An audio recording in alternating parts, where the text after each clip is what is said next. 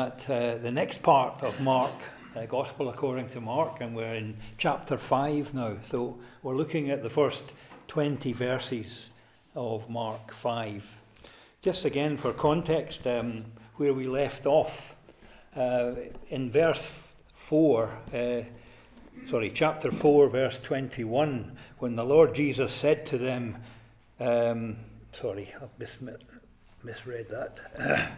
Verse 35, that when the evening came, the Lord Jesus said to his disciples, "Let us go over to the other side."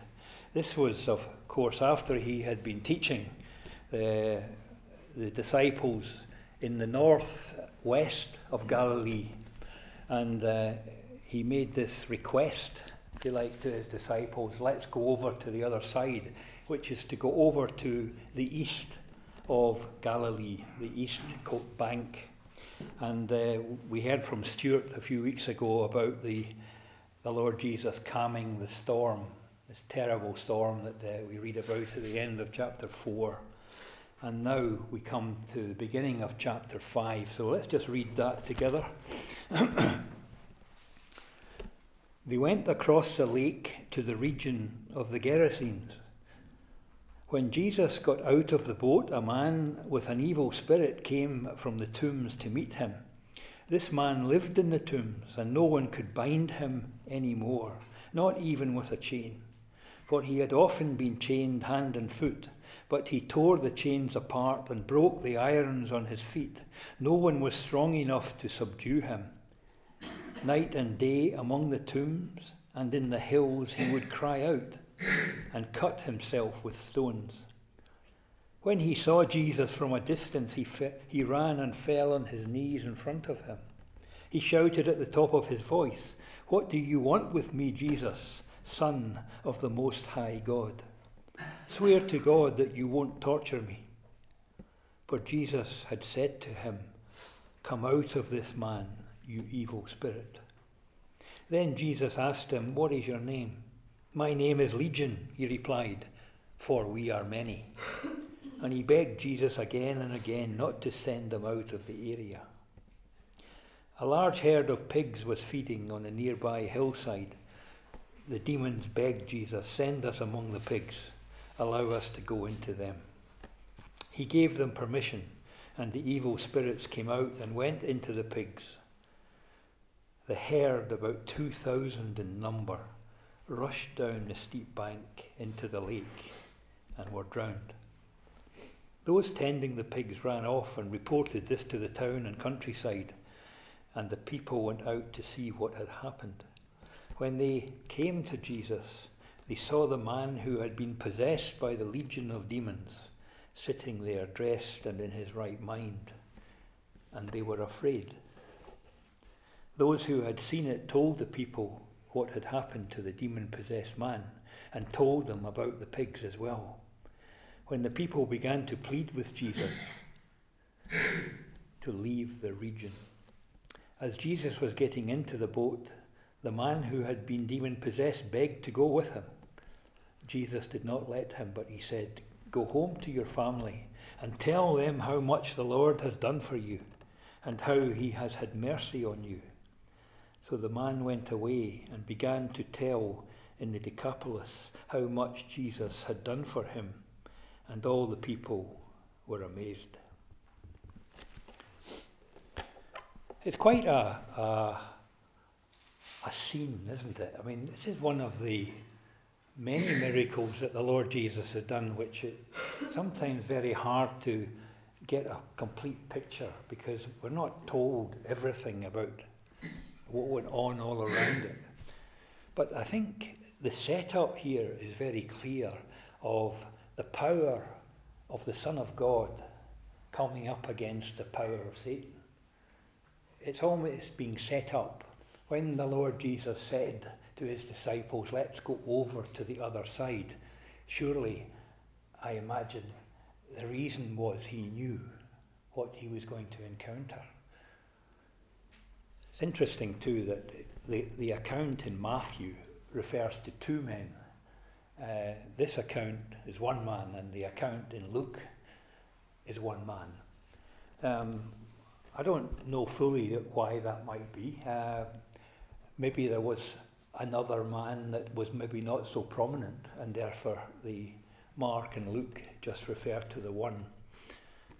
It's one of these anomalies in scriptures you sometimes get where you wonder why there is a discrepancy.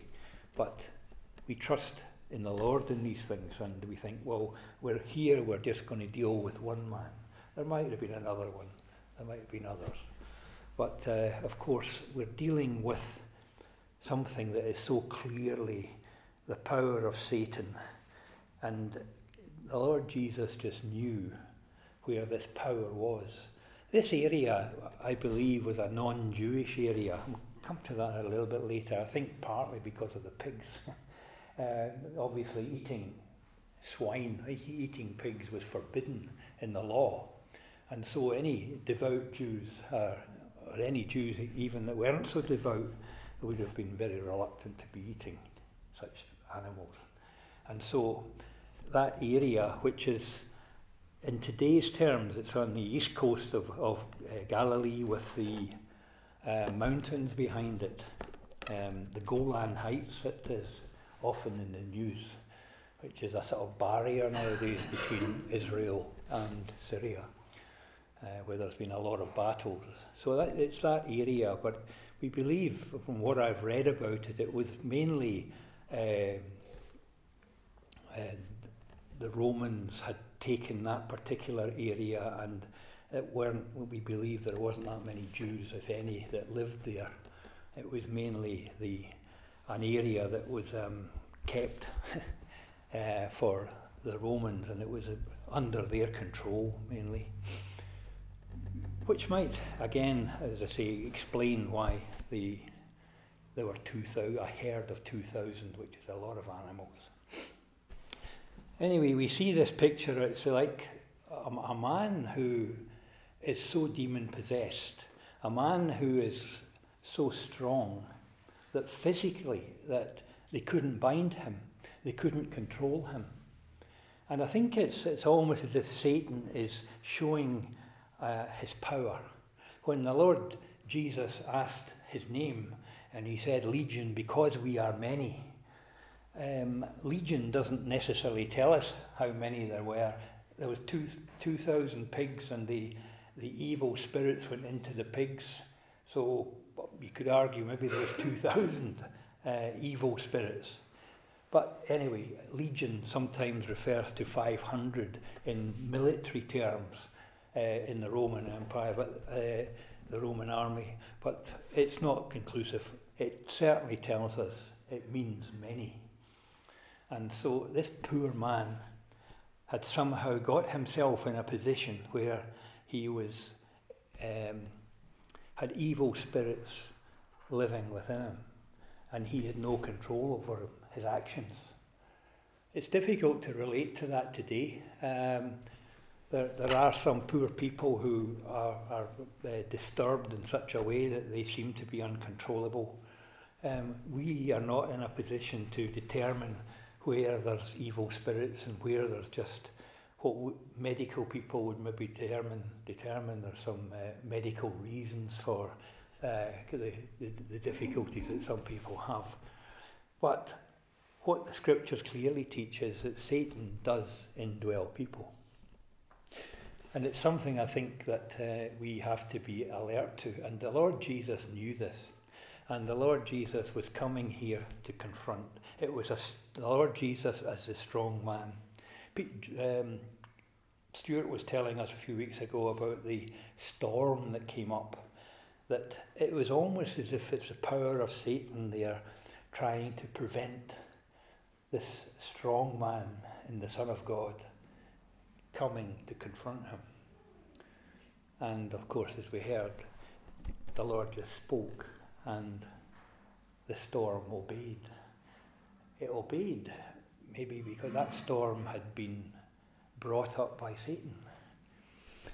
And the Lord spoke, and so it did not deter his actions, his plan. But as soon as he arrived, we get the picture of this man recognised him from afar off. One of the things I think it's worth thinking about, of course, is that here is a man indwelt by Satan, indwelt by evil spirits that are controlling him, and he saw the Lord from afar off. We're really maybe dealing with the man himself and Satan, and the two are at war together. There's almost a sense in this story about the man wanting help. He recognises Jesus. How would that man have recognised Jesus? Maybe he would have heard about him, I don't know. But the thing that's very prominent in this discourse is that Satan knew him.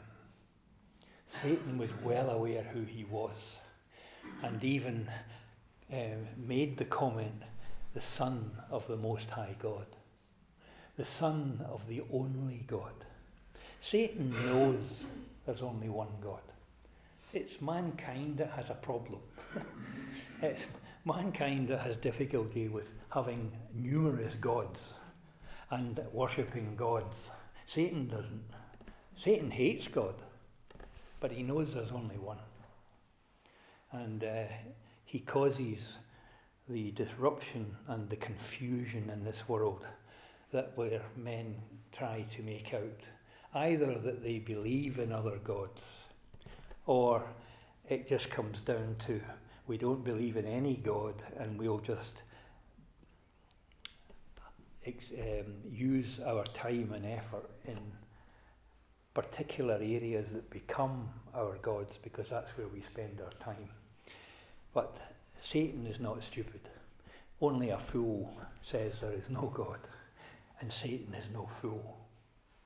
He knows very well. So this picture of the Lord coming off the boat and the man running to him is almost pathetic, but it's also a picture of the great need in the man and also the confrontation with Satan. The man was strong. He was ungovernable. He was lawless. They tried to chain him. They tried to bind him. It's a picture of Satan. He cannot be controlled by men. We delude ourselves if we think we can control Satan. And by that I mean it's when there is sin in our lives that we think, well, little ones are okay, we can control them. We can control certain things that we give to Satan. It's very, very dangerous because in this picture of this man, however, we've got no idea how these evil spirits entered him, what he had been doing, or how he had invited them in, or however it had happened. We see the end result, that the man is beside himself, that it says that day and night he was tormenting himself. It's absolutely horrendous to think of this man, that who is just unable to even sleep properly, who is just tormented constantly, by really wanting to commit suicide probably. He's cutting himself, he's injuring people, he cannot control himself. And there when he sees the Lord, it's almost in this pathetic picture, I need help. Here's the man that can give me it. And he runs to him, and it says that he worshipped him. It's interesting, isn't it? I wonder really whether when we try to relate this to today, although this type of person in that condition would be very difficult for us to be, if you like, analysing and being able to identify what help would be needed. There were, if you remember a story in Acts chapter 19, my apologies, Acts chapter 19, verses 11 to 20, there were the 7 sons of a priest called Sceva, who had seen the apostles calling out evil spirits from people, and they thought they'd do the same. You remember the story. Read it if you haven't read it before. As I say, it's in Acts 19, 11 to 20. And the story tells that these 7 sons who thought they had the power, they called out the evil spirits in people who were demon-possessed, and the demons did not recognize them. He said, I know Jesus, and I know Paul, but I don't know who you are. And so they didn't come out, or they came out and entered them and caused absolute havoc. It just really, the reason I'm just mentioning this is that the power of the Lord Jesus Christ, whom he had given to the apostles, with that ability to cast out evil demons, it's only in his name, and it's only in his power. And it's not something that's given us. So it's not something that we should be looking to do. But it's something that we should be asking the Lord Jesus to do, because he can do it. And so again, just coming back to this seeing Jesus afar off and the worshipping, is that you see the drawing power of the Lord Jesus. Sometimes we are guilty of not relying or trusting in the power of Christ. Sometimes, I don't know if you're like me, you get an opportunity sometimes to speak to people and you hold back and you feel I'm not worthy, or I'm not got a good memory about quoting scripture, or whatever reason you might want to give for not preaching the gospel or not showing forth the person of Christ, when in fact it's all about him. Why should we worry? If we're given the opportunity, he'll give us the power. It's not our power, it's his. And so therefore my encouragement to myself as I think about this, and my encouragement to you, is when you get the opportunity of speaking to somebody, I'm not saying in such dire straits as this man, but anybody who you can see needs the Saviour, that he has the power. He can still the storm and the waves. The power of Satan with his thousands of demons in a man, the Lord Jesus' power can call them out. And they're frightened and they're terrified of him. So why should we be terrified about confronting someone and to tell them about this man who died for us and who died for them, and to know that in his power, whatever their circumstances in sin, however deep in sin they are struggling, even if they do have an evil spirit within them, which we might not be able to know or identify, we can still call on the Lord who does know to deal with it. You know, the devil, he spoke through the man. You know, and he said to, what do you want with me? You see the conflict here. In one hand, you seem to see the picture of the need of the man worshipping and wanting help and just desperate for the Lord. And then you see Satan speaking through, what do you want with me?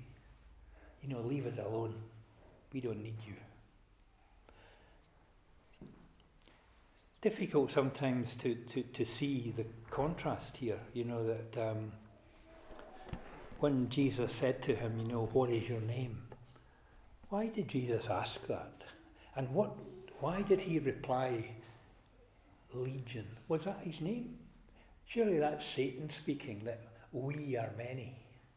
It was a challenge to Jesus and saying, you know, what have you got to do with us? Effectively, go away. We are many. Almost sort of a challenge. We're too powerful. We are so powerful. And it says again, it's like the storm, and then this conflict, and then this challenge, and then I'm sure the disciples must have heard about this man. There certainly would have been warnings going out from the local people, be careful. This guy, he's dangerous. Nobody can control him. But here you're getting Satan's understanding. He's challenging. But there's a fear in Satan because he's come up against somebody who's far more powerful, and he recognises it. This next bit really can be confusing as to when Satan is saying, well, don't send us out of this place. Send us into the swine. It's quite puzzling to try and work out why. Why that information was. Why did they want to go into the pigs? Some commentaries I've read, and it seems that there are many commentaries that say different things about this. One, of course, is that the pigs were an unclean animal, and therefore that's where they should go. It's like unclean spirits should go into unclean animals. That was their choice. But it was as if these spirits know they are destined to a lost eternity. They are destined to the fiery pit, because that's what scriptures teach. And they know that's where they're going to end up. But they were hanging on to whatever they could, of what sort of life they had. They knew they were going to have to leave this man, and they wanted somewhere else, something to prevent their going into the eternal judgment that they know is coming to them. Satan knows the future. As I say, he's not an idiot. He might hate God and he will fight against God, but he knows what's laid in front of him. He knows what the future that God has planned, because he's an angelic being, and he's been given that insight and that knowledge, but it doesn't stop him continuing to fight.